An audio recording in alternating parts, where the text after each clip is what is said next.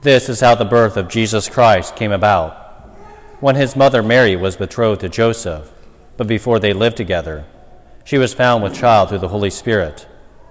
Joseph, her husband, since he was a righteous man, yet unwilling to expose her to shame, decided to divorce her quietly.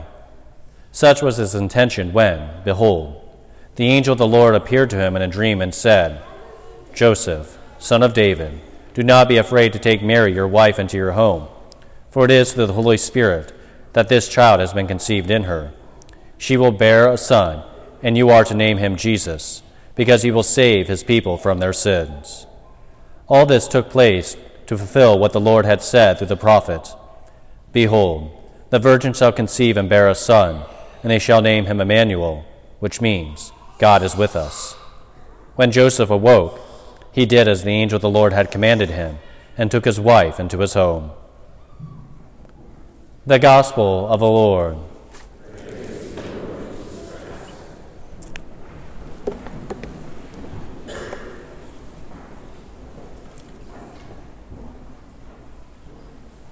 Why did Joseph initially decide to divorce Mary? On the surface, it seems like it's rather obvious. He assumes the worst. She is with child before they have come together in marriage. And so, how can that be? And so he suspects infidelity. Now, this seems like the answer that we are given in today's gospel. However, the early church fathers had a different interpretation of Joseph's decision to separate from Mary. And it is this, that Joseph understood well that indeed Mary was ultimately to be forever a virgin, and that for him, he also recognized and knew that it was by the Holy Spirit that she had a child in her womb. And it was because of his own sense of unworthiness, because of his own ineffectiveness, and his own fear, that he ultimately decided to divorce her, feeling himself unworthy to be the father of such a child, and to be the husband of such a wife. And that it was ultimately as a result of that humility that initially he decided to divorce her. But then I think we, from this lesson of St. Joseph, his extreme humility, can also see his humility at work in tandem with courage.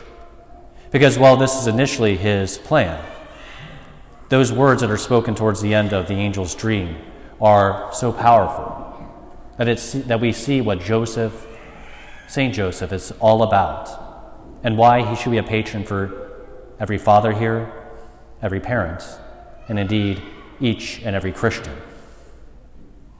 Because it says that when Joseph awoke, he did as the angel of the Lord had commanded him, and took his wife into his home. Twice in the gospel we will see him do this without question. You'll see him whenever the angel appears to him in a dream. He immediately awakes and does as the angel commands him. No time wasted, no weighing his options. He simply does. He does it here, and he'll do it again whenever they are in Bethlehem, and Herod is seeking to destroy the child Jesus. And the angel comes to him and tells Joseph to flee into Egypt. Immediately he awakes from that dream and does it. And from that example, we too can take a lesson. He doesn't weigh his options. He doesn't say, okay, how is this going to work out? We're going into Egypt. I don't know how to get work there. How do we even do that? How am I going to provide for my family? How am I, and then even today's gospel, how the heck am I, a mere man, conceived with sin, unlike my wife, and to be the foster father of God himself? How am I to do that? How am I, unworthy man as I am, to do that? And you see, the interesting thing is that each and every one of you who are fathers, each and every one of you who are parents, actually face a similar reality. How so? Whenever you have your child baptized, whenever you had them baptized, the same words that were spoken to Jesus in the Jordan are spoken to your child, were spoken to each of us in our baptism.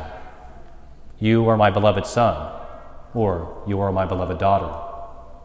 These are the words spoken to your child at their baptism. And at the moment of their baptism, in many ways, they are no longer yours. They are no longer your child, but instead, they have become a son or daughter of God the Father. They now belong to Him, and you, in many ways, become a foster child, foster parent. They are ultimately God's first and foremost. Yes, they are yours biologically, but ultimately they become the Lord's. And so it becomes incumbent upon you, your responsibility and your gift, to lead your child to heaven, to lead them and lead all of your children into sainthood. This is ultimately the role that each and every parent plays. That St. Joseph is such an excellent patron for us for so many reasons, his humility, his courage, but also because we each face the similar reality. Each and every one of you who are a parent have faced that. Whenever your child is 2 months old and only sleeping an hour at a time, you probably wonder whether or not you can do it. Or when they get into terrible twos and their two favorite words are no and why, and you're beginning to get tired of it. Or when they get into their teenage years and rebellion comes about anew. You probably ask yourself quite often, and have asked yourself quite often, can I do this? How am I going to manage this? And I am completely not up to the task. I am ineffective, and I am unworthy of the task that lies before me. And indeed, this is the reality that even myself as a priest, and in particular as a pastor, face as well. Each and every one of us, I am unworthy of the task of fatherhood, of parenthood that lies before me. I am not qualified. You are not qualified. I am not worthy. You are not worthy. I am incapable. You are incapable. But the fact is that we can learn from St. Joseph. He never speaks a word in the gospel, but he simply trusts.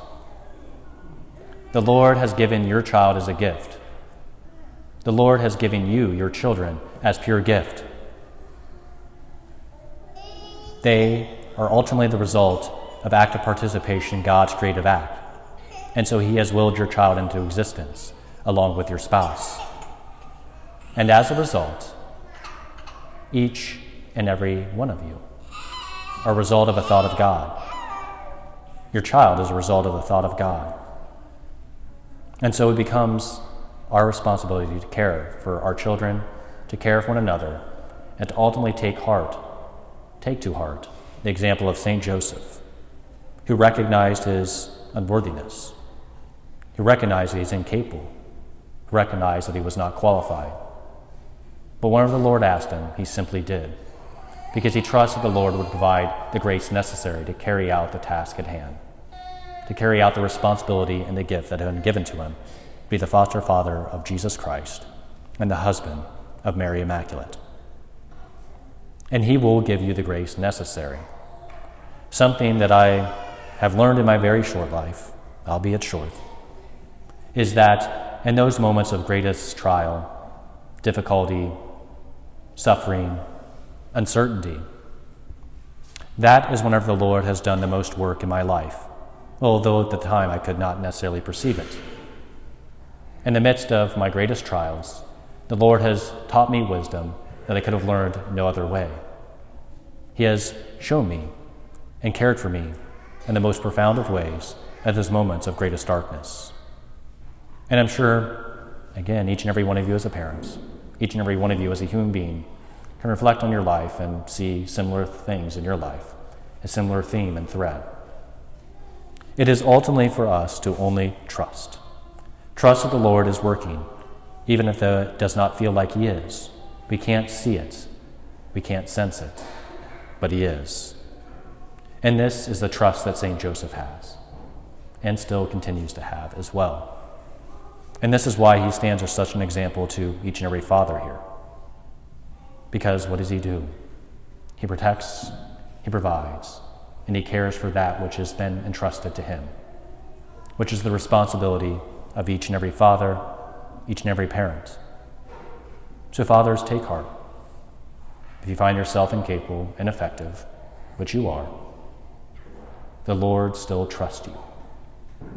And I want to encourage each and every parent as well, that indeed the Lord desires great things for you. Like St. Joseph, you may not ask to be a great preacher, to proclaim the truths on housetops.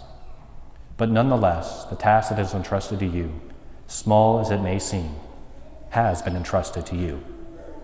And that he desires to bring you to your heavenly homeland, along with helping you to guide your children, and that as they grow into the saints that God is calling them to be, journeying towards their heavenly homeland with you.